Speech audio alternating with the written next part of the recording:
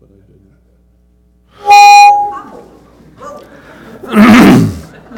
I won't share my testimony this morning other than to say I was a immoral, godless young man. I was 19 years old. I was a student at Kent State University. And it wasn't Christian Challenge, but a guy from Campus Crusade just asked me in the student union, do you have time to answer a survey? And I already knew who he was, and I said, sure. And I came to Christ that day because somebody asked me. So, we're all for Christian Challenge in the ministry there at Washburn University. You know, the world is full of people just like that. Some people are coming from homes, you have no idea what they've ever heard, what they know, what they don't know. We don't want to assume. We want to have the conversations. We want to make the touches anyway. So we love that. And I think we've known the Frerichsons for decades at least also. So they've been at our table and knew our girls too. So a lot, just total positive there. To the thing at hand this morning, I'm going to be back in the book of Psalms this morning. If you have a Bible or if you have your app, you can turn there now. I'm going to be in Psalm 73 and a little bit of background before we get there. We started going through Select Psalms last year. I think it was January of 22, and so we've been through books 1 and 2 of the Psalms. And you know, on one hand we say the book of Psalms singularly. It's one book. There's 150 songs. You know, we say PSALMS Psalms, but it just means songs. It's a book of songs. And it was Israel's hymn book. And so these were the songs they sang. So there's that single book of 150 songs, but within that single book, it's been broken down historically, long time ago, into 5 smaller books. And if you read commentaries or different people, they'll say one reason or another, the guess is this, the guess is that. There's 5 books of Moses, so there's 5 books in the Psalms, or there's a particular kind of theological or practical progression as you work through the books of Psalms. I don't think anybody knows necessarily, but we know it's a way to break them down and think about them. So we've said we've already gone through book 1, and that was a number of Psalms from 1 through 41. We took a break, and then we went through book 2, 42 through 72, and we took a break. And so this morning we're going to We'll start in book 3, but my plan this fall, and it will go right into January of next year, would be to do select Psalms from books 3 and 4. So it'd take us from Psalm 73 this morning to 89, that's book 3, and then 90 through 106, that's book 4. So I can't remember how many it is, but in the selection. And on the selection, it's sort of, there's a lot of repeat themes in the book of Psalms. And so the hope or the methodology, the method in the madness is trying to get a breadth of them so that we're not hitting the same points routinely, but we're hitting sort of the diversity that you see within the Psalms. That's the method in the madness. Psalm 73 specifically is written by a guy named Asaph. Again, depending on your commentaries or your study Bible, it might say it was actually written by Asaph or these were written by people Asaph's name gets put on it. I'm going to show him the courtesy. It has his name. I'm going to assume he wrote it. He wrote Psalm 73 through 83, and he also wrote Psalm 50. And Asaph was one of 3 worship leaders.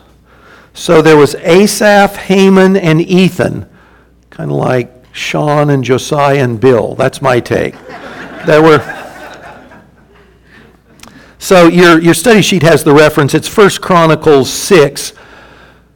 So in Chronicles retelling of part of the life of David, it's Chronicles that tells us it was David that set up the worship at the tabernacle.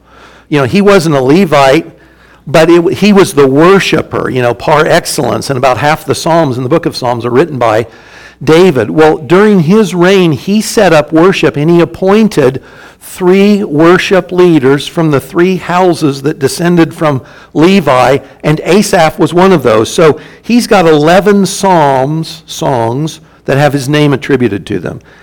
Heman has 1, and Ethan has 1.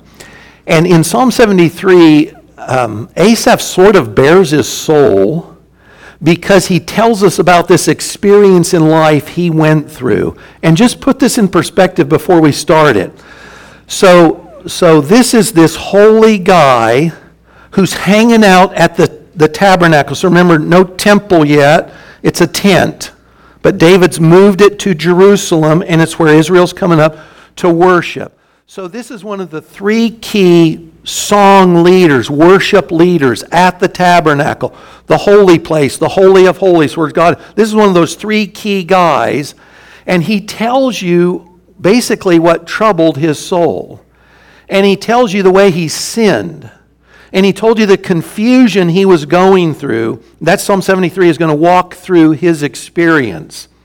And he starts at a good place and he ends at a good place. But in between he tells you, I was losing my way.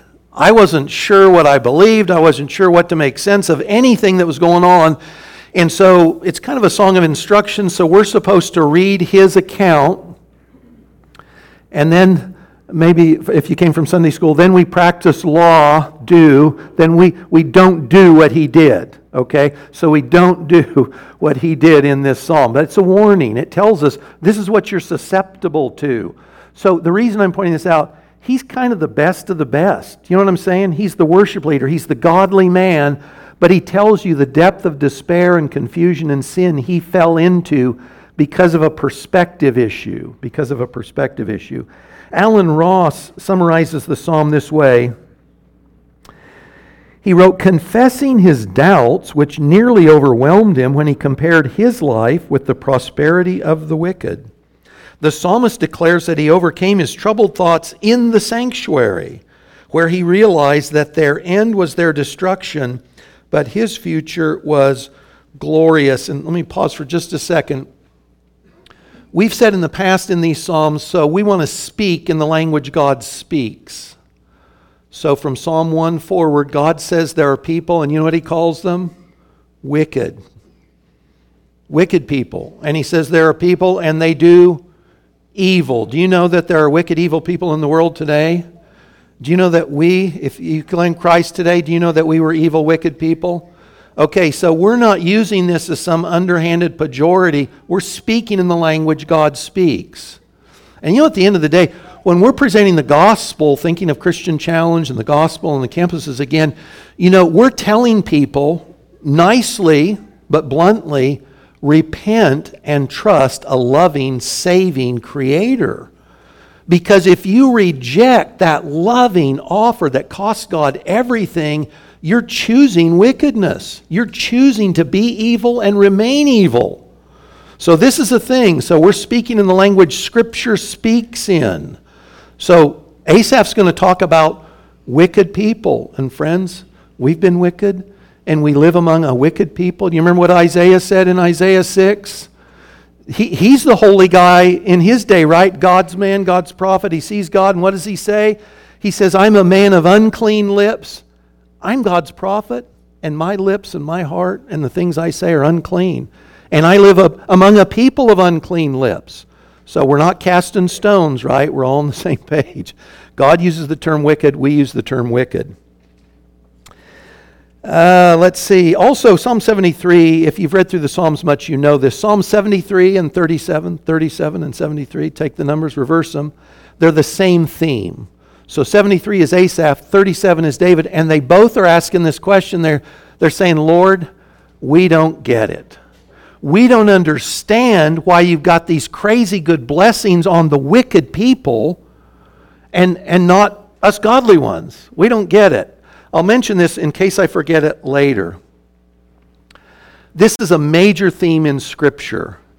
And there's a theological term that has to do, we're going to talk about really two different things here. There's a theological term that has to do with how do we grapple with, we say God is just, perfect, holy, true on one hand, and we look at this world and we say, how can that be? And this is called theodicy, not odyssey, theodicy, sorry. So, or if you say, if God's holy and righteous, good and true, then how can there be evil in the world? That's the thought that we grapple with, and that's part of what Asaph is going to grapple with. And that thought is, theos is God, and dike is the root for righteousness or justification in the New Testament in the Greek. And so this is a way to explain how a holy, true, righteous God is just when we look at the unjust world around us. What do we make of it? How do I rationalize this? because you guys, everybody sees this. You know, I just saw this morning's Wall Street Journal headlines. Guys, 2,000 people in Morocco perished last night or yesterday in an earthquake. They're just gone. And you know, were they quantitatively different than us? Not a bit. They're just human beings drawing breath on the earth, and they're gone. Or there's tragedy, and you say, how can that be if God's holy and loving? So dealing with that, as well as a very specific sin. So we'll try and talk a little bit about both of those. I'm in the ESV, and this is page 485 if you choose to use a Pew Bible. So we're going to take this in sections, and I'll try and make sure I don't run long, okay? But I want to take it in sections because he's telling a story. He's telling us what happened to him. And so we want to walk through it the way he lived it. So Psalm 73, the title is a Psalm of Asaph. And verse 1 is, truly God is good to Israel, to those who are pure in heart. Now, he starts with a summary statement, and he knows it's true. And this is what he says. You know what? God is good. And then we say, amen. God is good all the time. All the time God is good. He says a summary statement that he knows unequivocally, no exceptions. God is good. And here specifically, God is good to his covenant people. When has God ever not been good to Israel? Never. Is it possible for God to be less than good? Here's a theological question for you. Can God ever be less than good? So, you know, we say God is simple in the sense that God is always and fully only what he is and never changes. God never changes. So if we as Christians want to say, what does the life of Christ reproduced in us look like? A good place to go is Galatians 5, because it lists 9 fruits of the Spirit. And this is a sort of a qualified list of what does Christ's life look like in me. So really we're saying, what does God look like? And we all know God, there's love, and there's joy, and there's peace, and there's patience, and there's kindness, and there's goodness. Guys, goodness is part of the quality, the character, the nature of God. God is never less than good. It's an impossibility. So when we see things that challenge our understanding, this can't be right, this can't be good, it's not because God's less than good. So Asaph's starting with this understanding, I knew something to be true, he says, and then I lost my way. I knew God was good to Israel, I knew he was always good and only good to Israel, and then my focus changed, it blurred, and I forgot that. And that led me into this crazy experience of trouble, this downward slide into the sin of envy and the confusion and vexation that had to do with me trying to figure out how I could reconcile what I thought was true of God and what's going on in the world around me. So that's where he starts. I know God is good. And by the way, we try and say this every Sunday, when we talk about Asaph, he's a believer in the Old Testament. He's a saved man. And so he's given the experience of a saved man. We say every Sunday, I try to, something along this line. We're defining this for the saved. And so the question is, are you saved? Do you know Christ? So don't assume this psalm is for you if you don't know Christ. So we want to say every week, do you know Christ? And he doesn't make it hard, right? Jesus died for the sinful, people like you and me. We receive the grace gift of eternal life, the forgiveness of sins, by saying yes. I say, yes, Jesus, I'm a sinner. Thanks for dying for my sins. You know, it says, anyone who calls on the name of the Lord shall be saved. So we say, call on the name of the Lord. And then inherit the blessings, both in time and in eternity. So we want to know that not only Jesus died, but he died for me. Okay, so here's the problem, verses 2 and 3. So he starts with what I know to be true, and now I start falling off the edge here. He says, but as for me, my feet had almost stumbled, my steps had nearly slipped, because I was envious of the arrogant when I saw the prosperity of the wicked. So Asaph says, I'm going along my merry way. I know some things are true about God. And then suddenly it's like I'm walking on a sidewalk and there's a patch of ice and I almost fall down and crack my head. And it's everything I can do to keep my moral, my mental, my emotional balance, because I don't get what's going on. So my gaze has gone from God and now it's gone horizontal, and this is what he's going to define what he saw.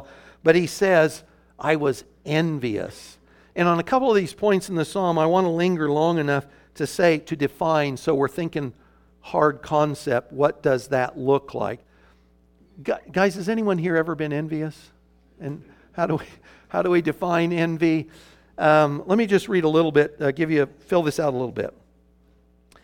So Asaph starts the song, I know something. Now he says, all of a sudden, I'm envious. So envy turned his sensibilities and his calm and his peace and his understanding of God, his calm relationship with God, upside down and inside out. The sin of envy. This is a confession of sin. This is Mike's definition and description to some degree, and then I've got some quotes for you. Envy is the unhappy dissatisfaction we have regarding our own life and possessions when we see what others have and we do not. Envy is always about the other. Envy is always about someone has something and I don't. Or someone has something and I don't think they deserve it. Envy is always about what someone else has. And Asaph said, I was envious of the wicked. Envy is often accompanied by a feeling of ill will or malice toward the person possessing what we think we should have and or what they should not have. Envy. This is what he says. I envied the wicked. Now, the Hebrew word used here is kanah. It's used 32 times in the Old Testament. And that one Hebrew word is typically translated in one of two English words. It's either envy or it's jealous. I'm envious or I have jealousy. So in English, we usually separate those. We differentiate envy towards others versus jealousy. And we've talked about this in the past. Guys, jealousy, remember, in the Bible is a God characteristic. Jealousy is not inherently a bad thing. We're meant to be jealous for that which is uniquely ours. We talked about this in the Song of Solomon. So I am jealous for my wife. If I'm not jealous for my wife, that's not a good thing, that's a bad thing. So in the English, we differentiate those two terms. The Hebrew term alone does not make differentiations. We have to see what the context is. So I envy what others have and I don't. That's, we might say, coveting. I covet, I want what they have. But I'm jealous over that which is uniquely my own. So we're making a distinction. The Hebrew can be used either way. What is mine, jealousy. What is yours should be mine, envy. What is mine, jealousy. What is yours should be mine, envy. Here's another thing about this. Have you guys ever been really angry? And there's a moment in which the anger feels really empowering and powerful. But you know what? The scripture is full of warnings about don't be angry. Why? Because when we give way to anger, by the way, it's a fruit of the flesh. It's a deed of your old sinful carnal nature. Scripture speaks with only 2 or 3 qualifications for humans getting anger right. So in that moment, I feel powerful. But guys, I'm not controlling anger. Anger's controlling me. And that's what envy is like. In the moment, we might say envy feels really good, but we don't possess envy and control envy. Envy's a sin, and it possesses and controls us. So envy's never a good thing. As a moth gnaws a garment, so does envy consume a man, Chrysostom said. Thomas Aquinas said, sorrow at another's good. Someone else got a blessing and it ticks me off. Envy begins by asking plausibly, doesn't this sound innocent? Why should others enjoy what I may not? Dorothy Sayers. Envy diminishes the sense of blessing we otherwise have. This can be true in any way of life. I can be going along thinking life is swell and I see somebody else that I don't think is deserving and they got a blessing and I'm like, my life's turned upside down. Check this out. This was in a business article just this last week. In fact, I read it because the title had the term envy in it. There was a survey taken in the business world, and they didn't give enough definition to tell you when and where and all this thing. But here was the survey question. If at your place of employment, you can have 2 weeks of vacation, and your other employees get 1 week, that's an option you can choose. You get 2, they get 1. That's choice A. Behind door B, here's the other option. You get 4 weeks. You get 4 weeks, twice the number of weeks of vacation, and the other employees get 8. Which one do you think got chosen more frequently than the other? A got chosen. What's that about? It's envy. It's I don't want someone else to have more than I have. And I don't care if it costs me. Envy is inherently destructive. It's insane, like all sin is. Ultimately, it's insane. The problem for Asaph was this sidelong glance at what others had, and not only what others had, but that the people the psalmist didn't think worthy should enjoy those blessings, but they were. So he's caved to the sin of envy, and he's also got that consternation about it doesn't look fair, and we'll talk about that in just a second. So what did he see? What did he see that gave him such turmoil? That's verses 4 through 12. So now he's talking about the wicked. He's talking about the blessings he saw in the life of the wicked. He says they have no pangs, no pain. Life is easy until they die. Their bodies are fat and sleek. And Scripture's using the term fat. We're not thinking like in the West, we're all obese and we're all overweight. This is prosperous. Guys, in the ancient world, if you could be fat, this was a good thing. So it's that they have a life of ease and they have a life of abundance. They go to the spa. They lift weights. They go to the gym. They have a personal trainer. They get their hair dyed or cut or done or whatever. Their life looks like the kind of life I want. He says they are not in trouble like others. They're not stricken like the rest of mankind. They not only have plenty, but they're free from trouble. Therefore, verse 6, pride is their necklace.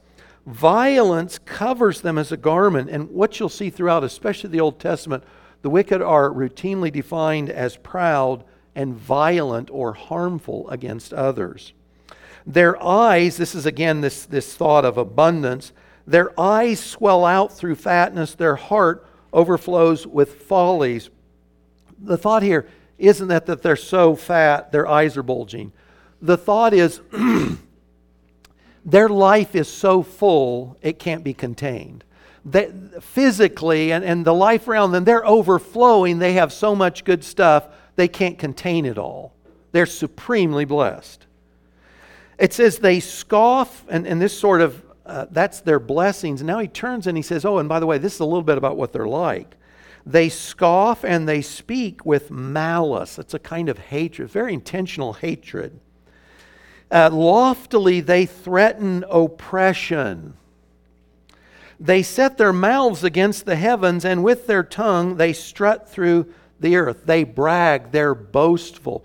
By the way, this image of setting their mouth against heaven is one of the descriptive terms of the Antichrist in the book of Daniel. These aren't a little wicked. These guys are really wicked.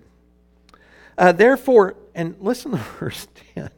So they are supremely blessed, but they're really wicked. But listen to one of the things that follows. Therefore, his people turn back to them and find no fault in them. Guys, this says the people around them look at them and say, I want to be like them. The wicked. Why? Because of the blessings they're enjoying. And here's a pause moment. Who are the people that you and I look up to and aspire to be like, and why? And who do our kids look up to? Who are they taking their cues from, saying, I want to be like that person, like him or her, and why? And guys, you know, in the age we live in, communication is everywhere. Was it Taylor Swift? And I don't know Taylor Swift. I'm not knocking Taylor Swift. But she broke the internet. She was going to sell tickets to something. It became a judicial thing. It's like I have no idea. But there's so many people that wanted to see her concert that it broke whatever the internet platform was by which they could get tickets. This was a year or two ago. Man, that's a following, isn't it? So it sort of raises this question. Asaph says, I looked at these wicked guys and their abundance and ease, and you know what I realized? Everybody's following them. They think this is their guy or this is their kind of guy because of the success they enjoy. They say, how can God know? Is there knowledge in the Most High? We're living life on our terms. We don't know and don't care about anybody named God. Behold, he says, verse 12, these are the wicked, always at ease. They increase in riches. He just says, I looked around, I saw the wicked, I know what they're like, and they just look like they've been supremely blessed by God, and I don't get it. And everybody thinks they're the ones to follow.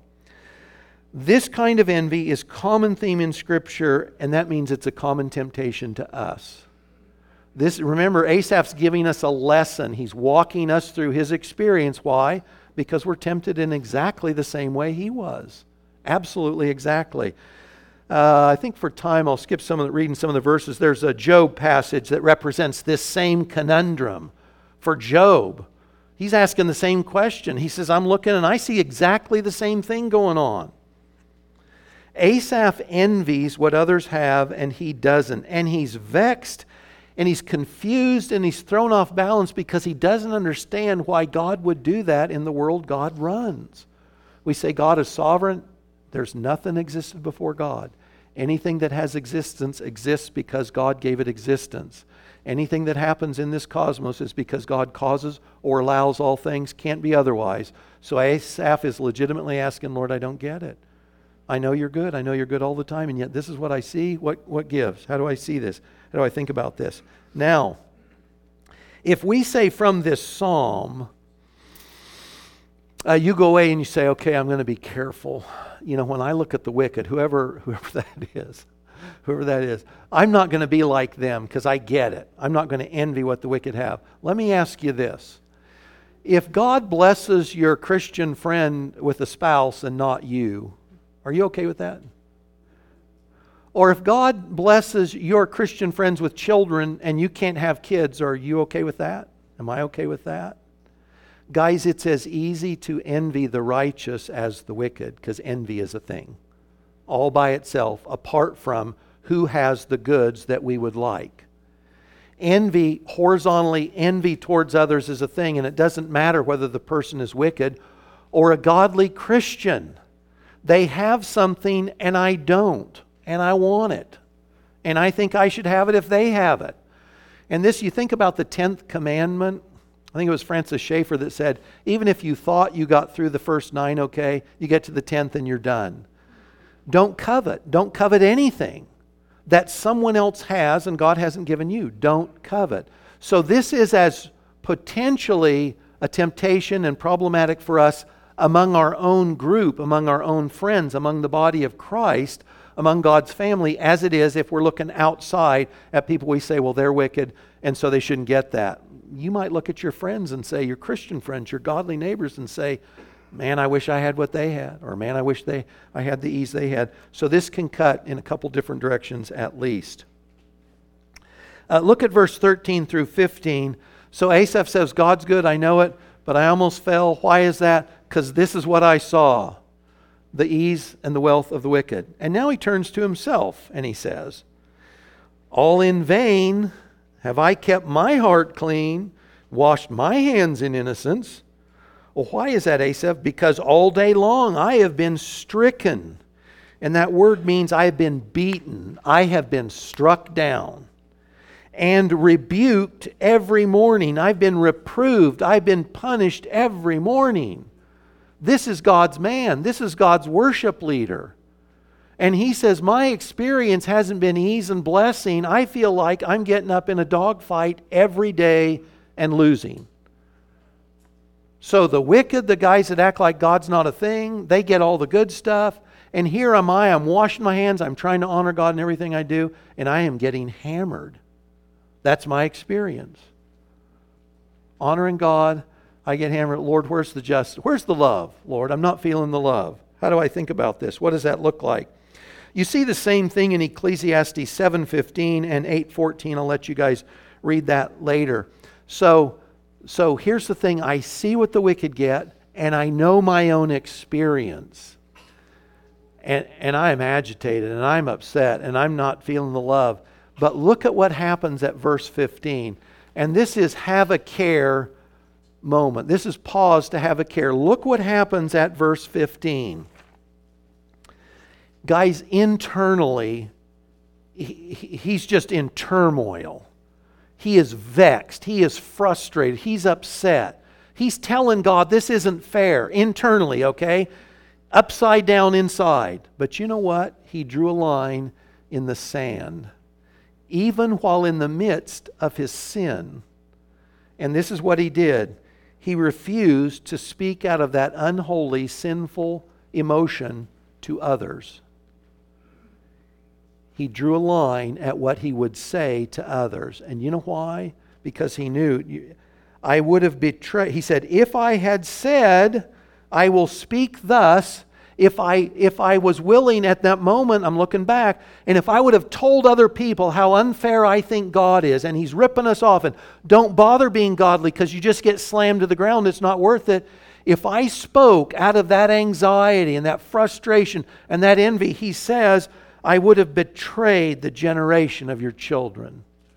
I would have betrayed those who look to you, because I would have been sowing the seeds of doubt and sin and unbelief. And I would have been harming God's family and God's children. Guys, He drew a line in the sand and He said, I may be feeling all this internally, but I refuse to speak it to others. So here's a question. What are our words like when we're frustrated and angry and upset? And are we not only taking the don't do what Asaph did lesson, that's a good one, are we also following him, refusing to speak to others out of our frustration and anger? So we could ask it this way, what is the fruit of the words I'm speaking into the lives of others? What are others getting because I've spoken with them? And especially in relationships that are close, that we are less guarded in, usually spouses, children, parents, good friends, people we sort of think we can presume upon. What am I saying when I'm frustrated or vexed like Asaph? Have I drawn a line in the sand and say, even though I know I'm not in happy fellowship with God in the moment, I am not willing to do that to others of God's children. I refuse to sow the seeds of unbelief that I'm experiencing in the moment into the lives of others. This is a thing. You know, Jesus said we will give an account for every word we speak. We need to be careful with our words. And even in this experience of extreme frustration, Asaph said, I'm not going past that line. I refuse to speak out of what I'm feeling right now. That's a lesson all to itself. Now, if you get to verses 16 and 17, so he's told us, I started okay, God's good. Slip, don't know what to make. Here's what the wicked get, here's what I get. Everything pivots at verses 16 and particularly at verse 17. So he says this, when I thought how to understand this, so the wicked are blessed, I'm hammered, I'm trying to figure it out. He says, it seemed to me a wearisome task. I can't box my way out of this bag. I can't get to some successful conclusion or resolution. I'm wearying, I'm thinking about it, praying about it, but I can't find a resolution. Look what happens at verse 17. Until I'm vexed, I'm confused, I'm out of sorts, until something happens. Something happens. He says, until I went into the sanctuary of God, then I discerned their end. Everything changed for Asaph when he met with God. So you remember initially his focus is on God. I know something about God. He's always good all the time. But I lost my focus on God because I saw this thing going on around me that I didn't understand. And he said, guess when I gained understanding? When my focus went back to God. When I got in God's presence, everything came into focus. I should say, let me qualify this. He didn't solve the why question. Asaph doesn't say, I've got the why question answered. God, why that wicked guy? Why that? Why me? Why my experience like it? He doesn't say that. But he says in the big picture, I understood. And it took care, it resolved this internal frustration, this sin of envy. So I'm confused until I went into the sanctuary of God, then I discerned their end. So let me ask you this. What does that look like for you? What does it look like for us? What did it look like for Asaph? So if Asaph says he went to the sanctuary of God, what did that look like for him? Guys, he went to a tent on a hill. He went to a compound physically, right? The Jews aren't thinking of pie in the sky. They're thinking of Yahweh in the Holy of Holies, behind the holy place, in a tent.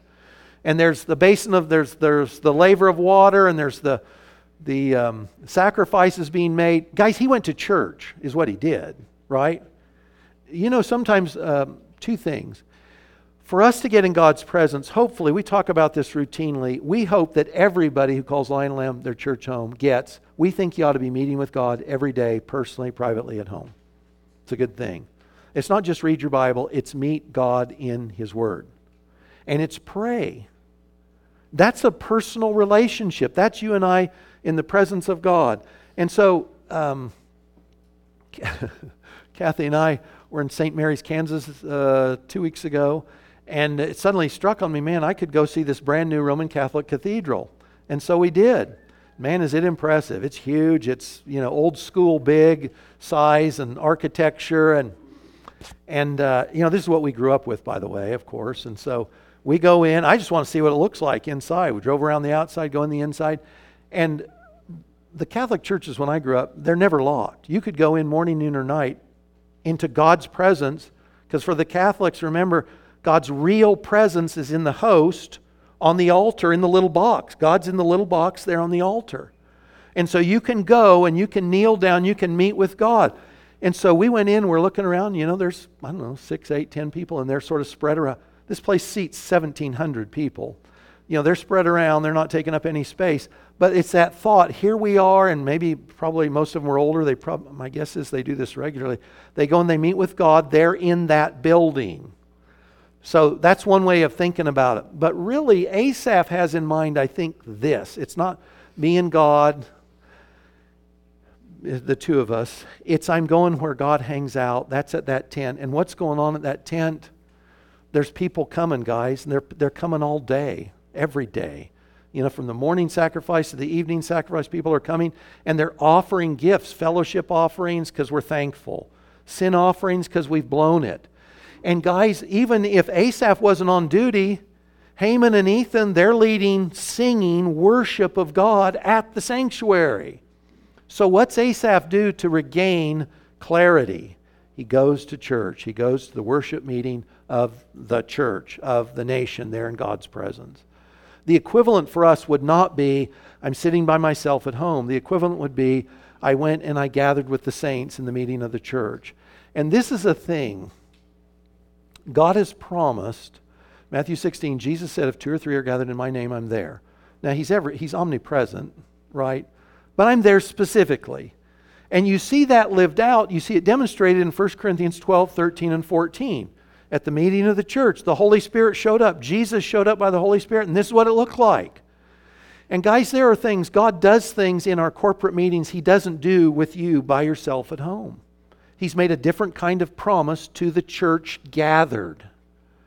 And when we come, and I hope you've experienced this, you hear a scripture taught, or there's a song you're worshiping, and you just feel like God spoke right to me right then. Either from His Word, or we're singing the song, and I know God's speaking right to me, right in my situation.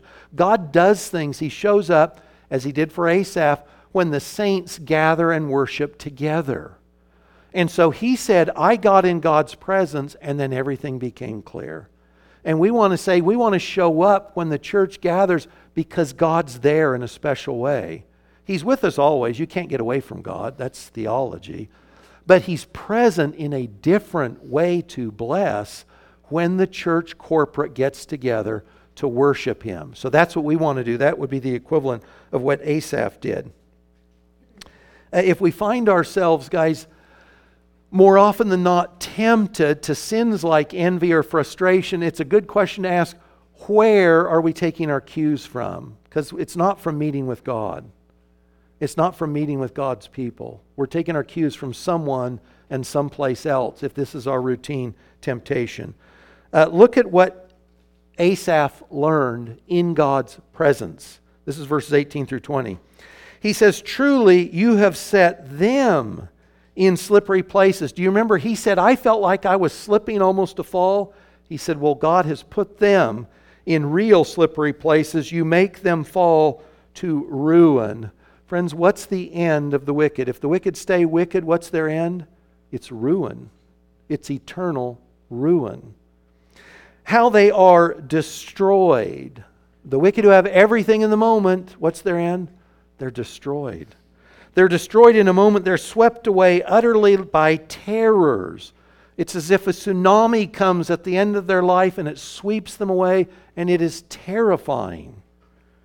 Like a dream when one awakes, O Lord, when you rouse yourself. Now, this is God's attitude toward them at this point. You despise them as phantoms. At the end of the day, remember, God's held out His hands all day long, not only to a stiff-necked people like Israel, but to the world like you and me. And to the Christ-rejecting, God-rejecting, gospel-rejecting world, at the end of the day, they don't have God's favor. They have ruin and they have destruction. Asaph now realizes that for all the material blessing the wicked have known, it all vanishes at death. Not only do they lose the world's wealth, but they enter into God's judgment. And guys, we don't wish this on anyone. We are happy to be gospel proclaimers saying, believe and be saved. You know, we want to be with the angels with Lot. You flee the city, destruction is coming. Psalm 1 verses 5 and 6. This is the first psalm. We talked about this a year and a half ago. But do you remember how that introductory psalm that talks about life on the big scale ends? The wicked will not stand in the judgment. They won't stand there. Sinners won't be in the assembly of the righteous. They're not there. The Lord knows the way of the righteous. He upholds it. He knows it. He's intimate. But the way of the wicked will perish. The way of the wicked will perish. It ends in eternal death. Psalm 49:12. I also mentioned, I'll just let you look up Daniel 5 later, but Belshazzar is a great example of this. So Belshazzar's the last king of the great empire of Babylon. He's got the wealth of the world, the power of the world. He's got the women, he's got the wine, he's got the song. And in one night, he's dead and cut off. And that's the end not only of Belshazzar, but of the whole empire of Babylon. Just in a moment.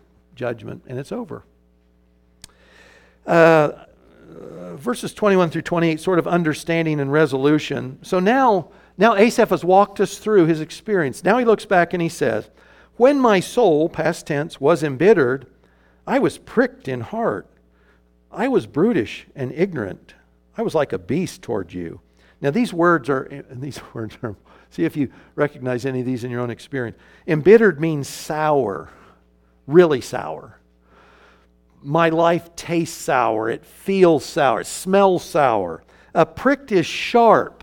It means I was cut. Not only was it somebody else didn't cut me, I was cutting myself. I was harming myself with a sharp knife. Brutish is a deep word. This one's hard to get a hold of. Brutish means I'm stupid. Sit on that one for a minute. Brutish means... What were you like, Mike? I was stupid. No, fill that in. I was really stupid. And the last beast is actually the root for the term behemoth in Job.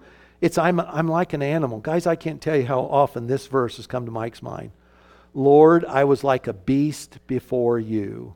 By the way, does any Babylonian king come to mind if we say, Lord, I was like a beast before you? You remember Nebuchadnezzar? Proud king of Babylon. What does God warn him? Man, you got to be done with that pride, because you're not all that, I'm all that. And what's God turn him into? A beast that eats grass like a dumb ox. Guys, what are we like when we cave to envy?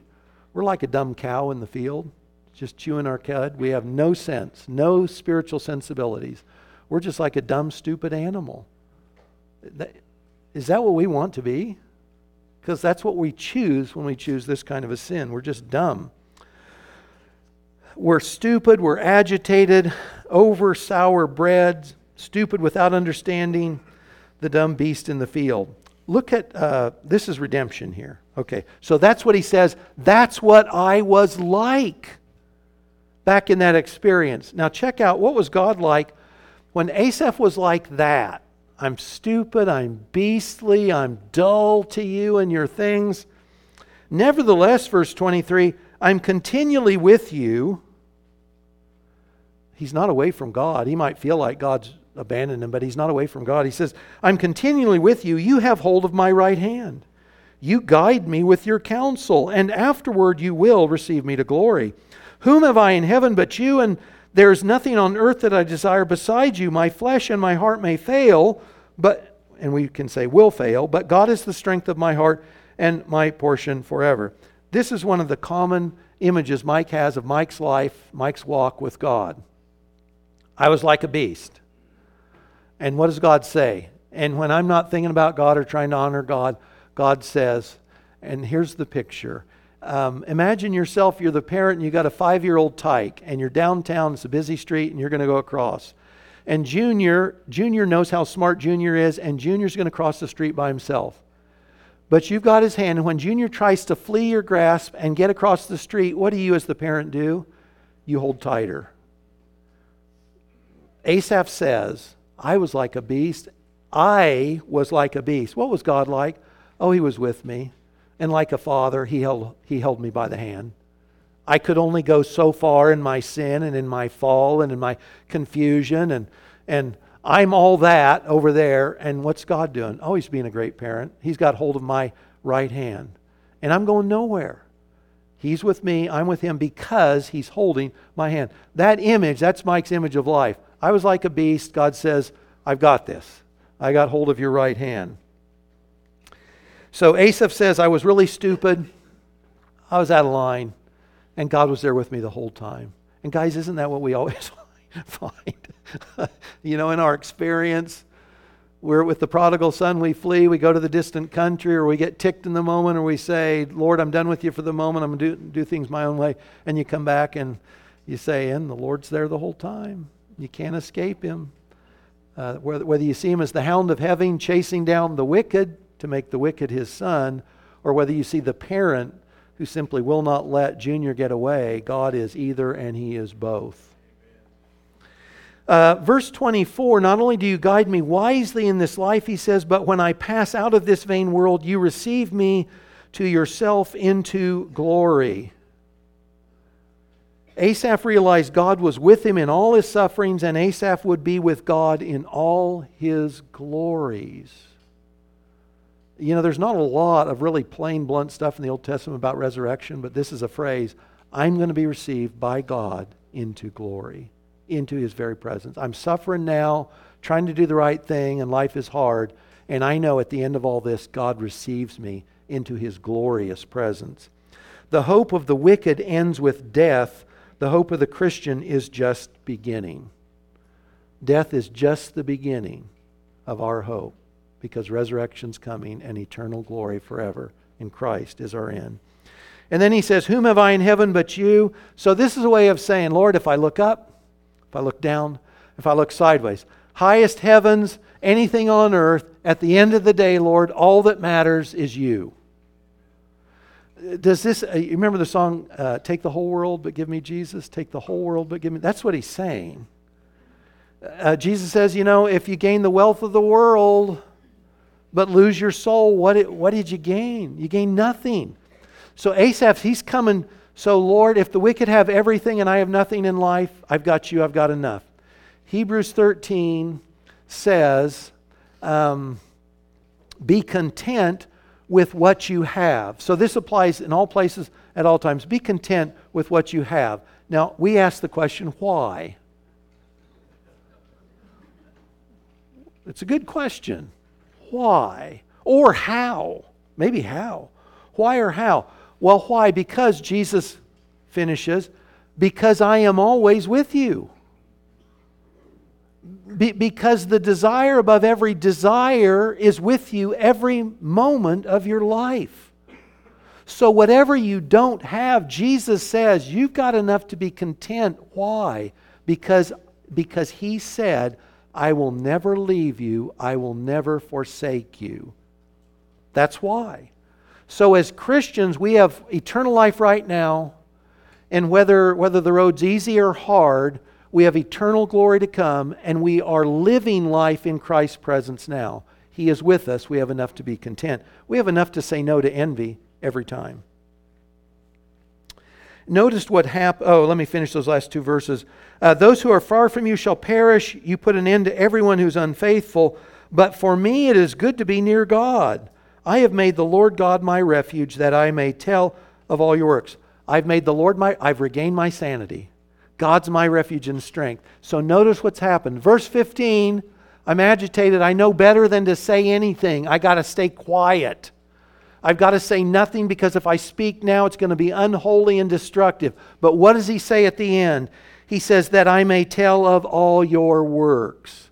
And how did it happen? I got into God's presence and He settled my heart and I gained perspective again. That's a good thing. Psalm 73, I will stop here. There's a couple more verses on your study sheet. I'll let you look those up later. Let me close with this. What good thing does God withhold from you? This is a Bible. This is a trick question. No good thing does He withhold from those who walk uprightly. No good thing. If God hasn't given you something, it's because it's not good for you. Or it's not good for you now. Is God unwilling? Is there anything that would restrict Him from giving us anything that was to our benefit? So this is Romans 8. That was Psalm 84:11. Romans 8. He who did not spare His own Son. So if He didn't spare Jesus, how would He not also with Him freely give us all things? There's no problem on God's side of wanting to bless us, of displaying His goodness to us. The trouble is our perception of what that goodness looks like at any given time. If we have Christ, we have enough. And guys, we want to emphasize, we want to focus on what's true. We want to speak words of faith and belief and theology to our own souls so we don't get lost like Asaph did. He forgot God's never less than good. Ever. Never less than good. He always gives what's good to the upright, and He's willing, but He's also wise, He's willing to give you anything if it's for your good. That's a God worth knowing and loving, isn't it? Well, if you would, rise with me, and we'll close by reading from James 1 together.